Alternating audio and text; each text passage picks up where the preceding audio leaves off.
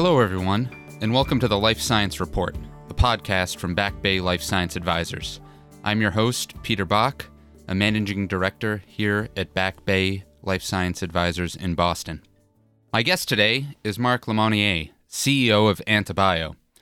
Antibio is a clinical stage company located in France, developing novel antibiotic therapies. Marc is a molecular and cellular microbiologist by training with over 25 years' experience in research and industry. Prior to founding Antibio, Marc held different research positions at various institutions globally, including INSERM in France and Emory University here in the States. He's authored peer-review articles in the field of bacterial pathogenesis and antibiotic resistance. Marc is also a member of the board of the BEAM Alliance, the European Alliance of Biopharmaceutical Companies Combating Antimicrobial Resistance, and a member of the Scientific Advisory Board of the Joint Programming Initiative on Antimicrobial Resistance. As we at Back Bay have written and spoken about the issues facing the antibiotic field, the growing rates of antimicrobial resistance, and the continuing issues with the commercial models for antibiotics, both of which have been brought to the fore with the global pandemic, I invited Marc to come and give us an update as he is involved in a number of regional and global initiatives to address these issues. Marc, welcome to the podcast, and a pleasure to have you here on the Life Science Report. Hello, Peter, and thanks for having me. Yes, thank you. So, Marc, much has been written about the current state of antibiotic development and the need for novel agents to address antimicrobial resistance. Can you provide us here with an update on the clinical landscape? Yeah, sure, Peter. So, antimicrobial resistance, or AMR, which is when bacteria or other microorganisms become resistant to the drugs that we use against them.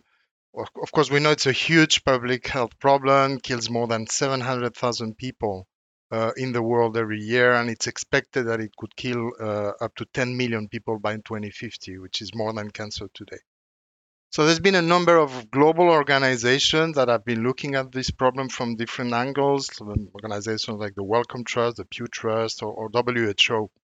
And WHO in particular has looked at the global clinical and epidemiology landscape to come up with a list of priorities, sort of list of most wanted deadly superbugs, if you will, and you know that has become like a standard to look at the problem and at the magnitude and the extent of the problem.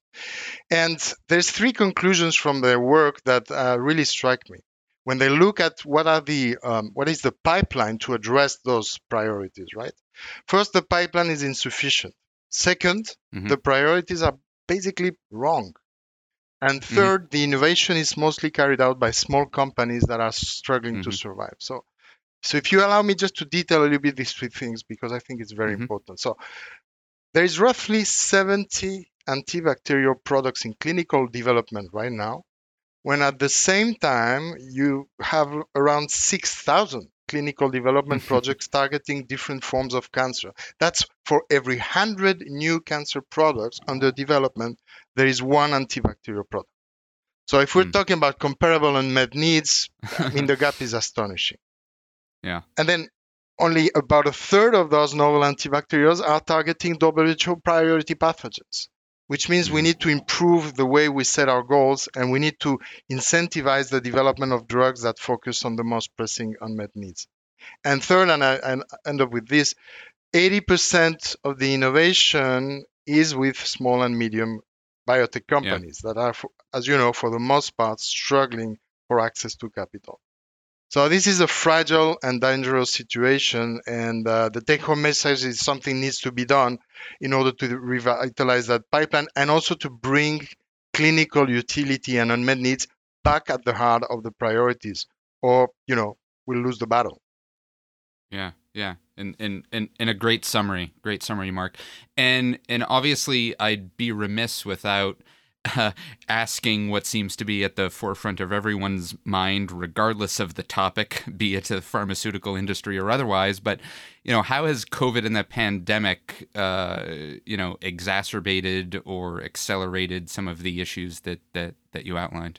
So COVID's interesting because it has impacted the problem in different and sometimes antagonistic ways. So, for example, Mm-hmm. the number of antibiotic prescriptions has increased dramatically, with a large majority of patients getting antibiotics when only a portion of those patients had documented bacterial infections and actually needed them. So this has interfered with stewardship efforts, and in principle that should lead to more resistance happening. So we're waiting Mm-hmm. for that data, but I suspect it will not look good.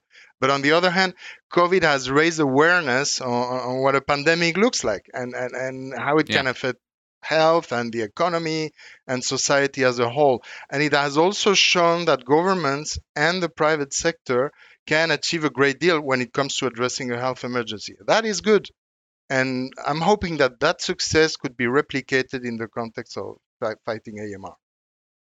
Sure. Sure. Yeah. And so sort of moving to how people are trying to address, some of these issues that have been, longstanding even before the pandemic. As we said at the outset, you're involved in a number of working groups, the Beam Alliance, JPI, AMR. Can you tell us a little about each one of these groups and what they hope to accomplish? Yeah, sure. So BIM and GPIMR are two different organizations, and they're complementary within the AMR ecosystem. So GPIMR is an international collaborative platform engaging 29 nations and also the European Commission. And what they do is actually coordinate national research funding. So basically, they outline the key knowledge gaps on AMR, and then they support collaborative action for filling those gaps. And they do that with a One Health perspective, which means they look at AMR as a human, but also an Mm-hmm. animal health and an environmental health problem. So they will develop joint research programs, and they've invested about $140 million so far. Mm-hmm. And they work with other international funding initiatives to support the discovery of new treatments, but also can be generating new knowledge on transmission mechanisms and also interventions to protect current antibiotics. The BEAM Mm-hmm. Alliance, on the other hand, represents over 60 European small and medium-sized companies. And all Mm-hmm. those companies, of course, focusing on developing solutions to fight antimicrobial resistance. The goal of BEAM is to propose and support policies and incentives in antimicrobial R&D in Europe, Mm-hmm. and at the same time, of course, seeking alignment with other initiatives in the world and advocating for efforts that can actually fit with the business model of small companies. And Yep. that's really critical because, again, Yep. SMEs, those small companies, are holding 80% of the Yeah. antimicrobial products.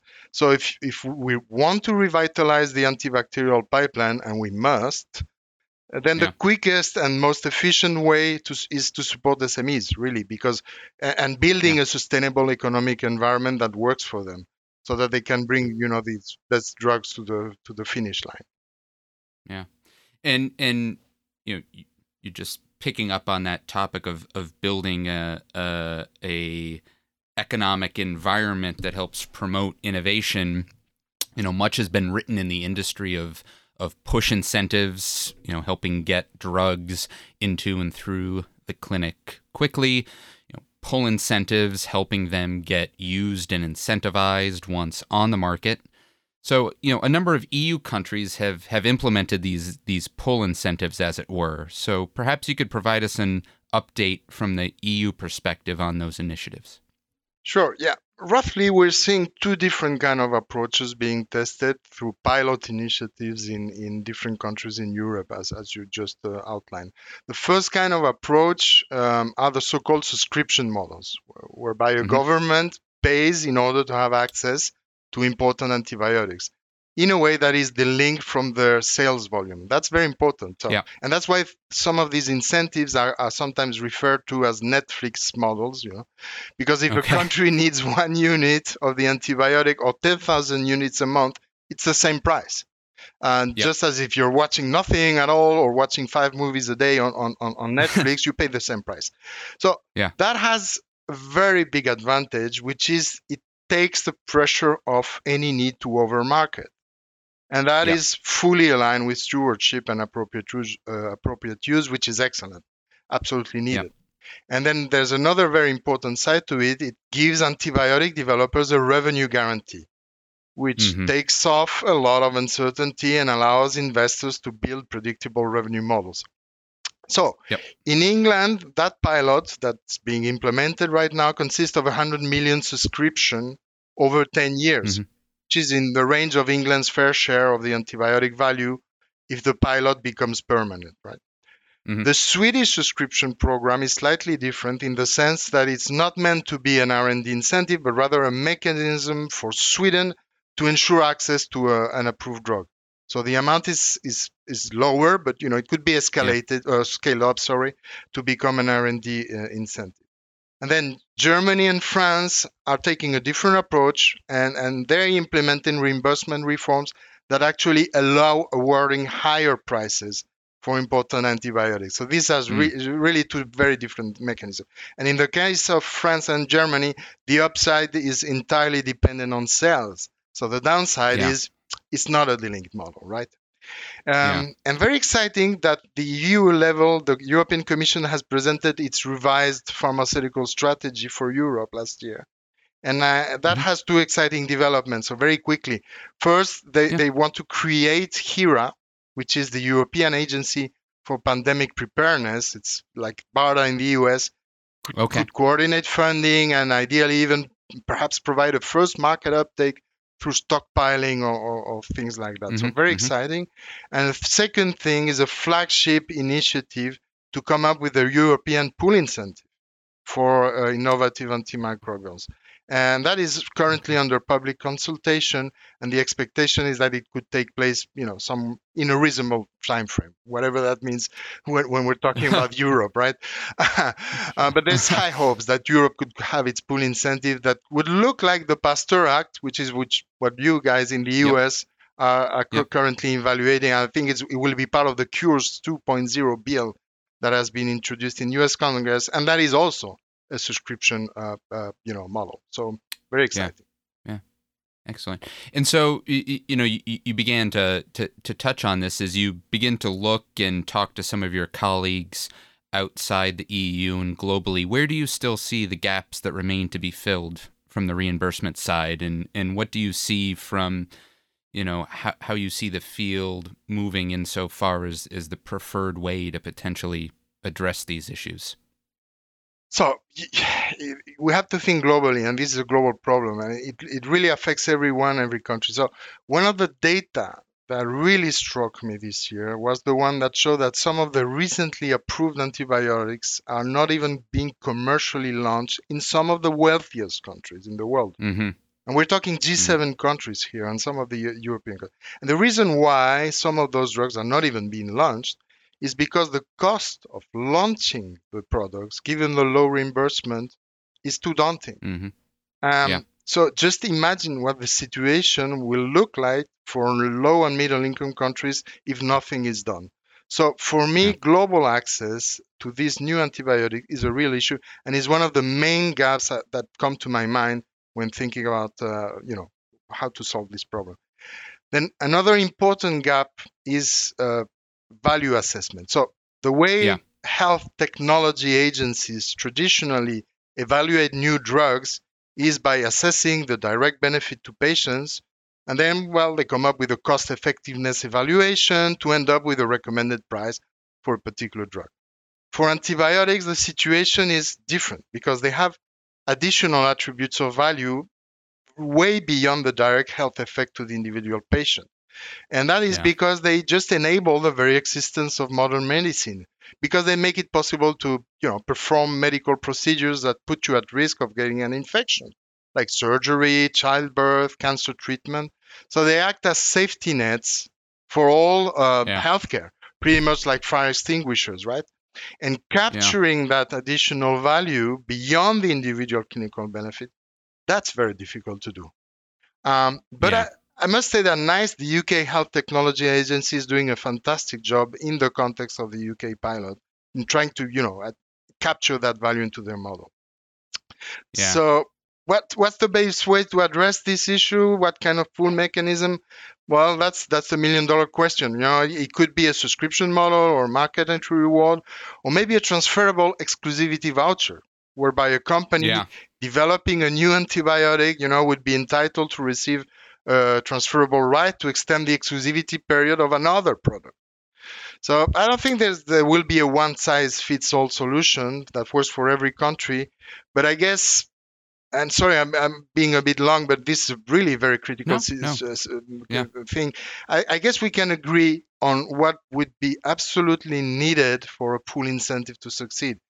It has to reward new drugs that have the highest societal value and clinical utility.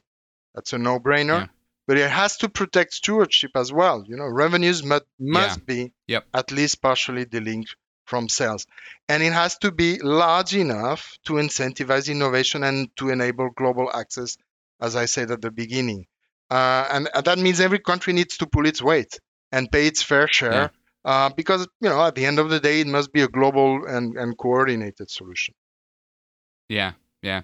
It's sort of ironic. We work, all across the industry, and it's such an interesting space where the field is clamoring for new products that they almost want to then not use. Yeah. Due to all the issues you outlined, particularly around stewardship. Yeah, that's the part. And the voucher issue you brought up is interesting, and I don't, plenty of people have written about, the subscription model, but the U.S. has had the voucher mechanism for, certain diseases and rare pediatric type of opportunities, and in the secondary market for those vouchers has been spotty, but it's something that could be certainly a complement, to any number of one of these mechanisms that you talk about, thinking about, it doesn't have to be an either or situation, but potentially implementing multiple of these Exactly. incentives that you outlined. Yeah. Yeah, I would agree with that. I think that none of those models is perfect, but it could work in different countries, different situations. What you want is really to protect, at the end of the day, patients should pay the fair price for a drug that is giving them a lot of extra value Yeah. beyond just, treating their disease. Yeah. Yeah.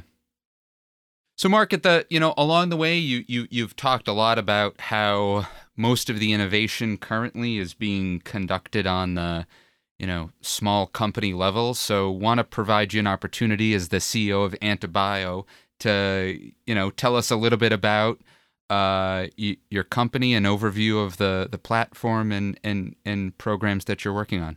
Yeah, well, my pleasure.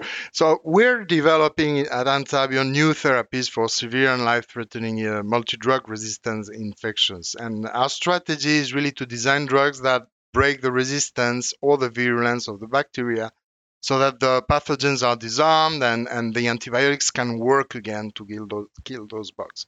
So that's Mm-hmm. our approach. And our portfolio consists of 3 programs.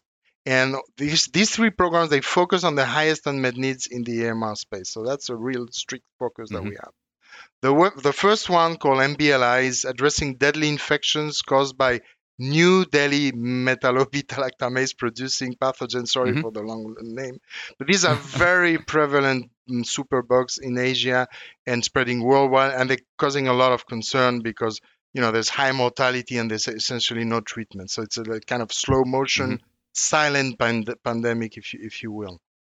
The second program, SBLI, it's a broad spectrum combination drug addressing respiratory infections such as hospital acquired pneumonia or ventilator associated pneumonia, which is a huge problem in hospitals, Mm-hmm. even more so with COVID, as you can Mm-hmm. imagine. And there's very high mortality rates. Yeah.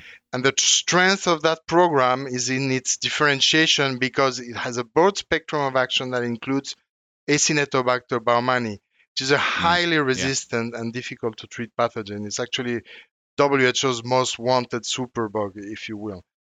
So Okay. those 2 programs have completed preclinical development and they're being prepared for entering phase 1. And then we have a third, an earlier stage program called PEI, which is a highly innovative antivirulence inhaled drug. And that one we're positioning for treating chronic infections caused by another WHO priority pathogen called Pseudomonas aeruginosa. And the discovery and early development of that program has been funded by the Wellcome Trust and CARB-X. So all of our programs are focusing on WHO critical priority pathogens because that's where the true unmet needs are. And that's the kind of products that we believe, Poolin Centis will be supporting in the future. Yeah. And those programs, they're at an ideal stage of development to mature in sync with the rollout of the international Poolin Centis. So in a way, we're kind of preparing the company to be ready when the revolution comes, with highly differentiated clinical stage programs that will address true people's needs and I hope will create exciting opportunities with large pharma companies. And right now we're raising a Series B to fund the company. As all biotechs, we're raising money, right? Always raising money. Yeah. Up to the next value inflection point, and we have strong support from our historical investors. And interestingly, we're about to announce a multi-million non-dilutive funding from the French government to one of our. Okay. And it's interesting because that now all the countries are starting to be awake and to understand there's a global recognition of the problem, and France is going to be supporting us with funding one of our programs. So we're really excited, and I think it's exciting. Thanks for AMR and especially for our company. Yeah, wonderful. Well, we'll be keeping a close eye on Antibio and the progress, and wish you the best of success there, and also certainly as we discussed with all the initiatives and groups that you're working on to help try to solve and implement these problems. So thank you so very much, Marc, for joining us today. Thank you very much, Peter, for the invitation. A pleasure.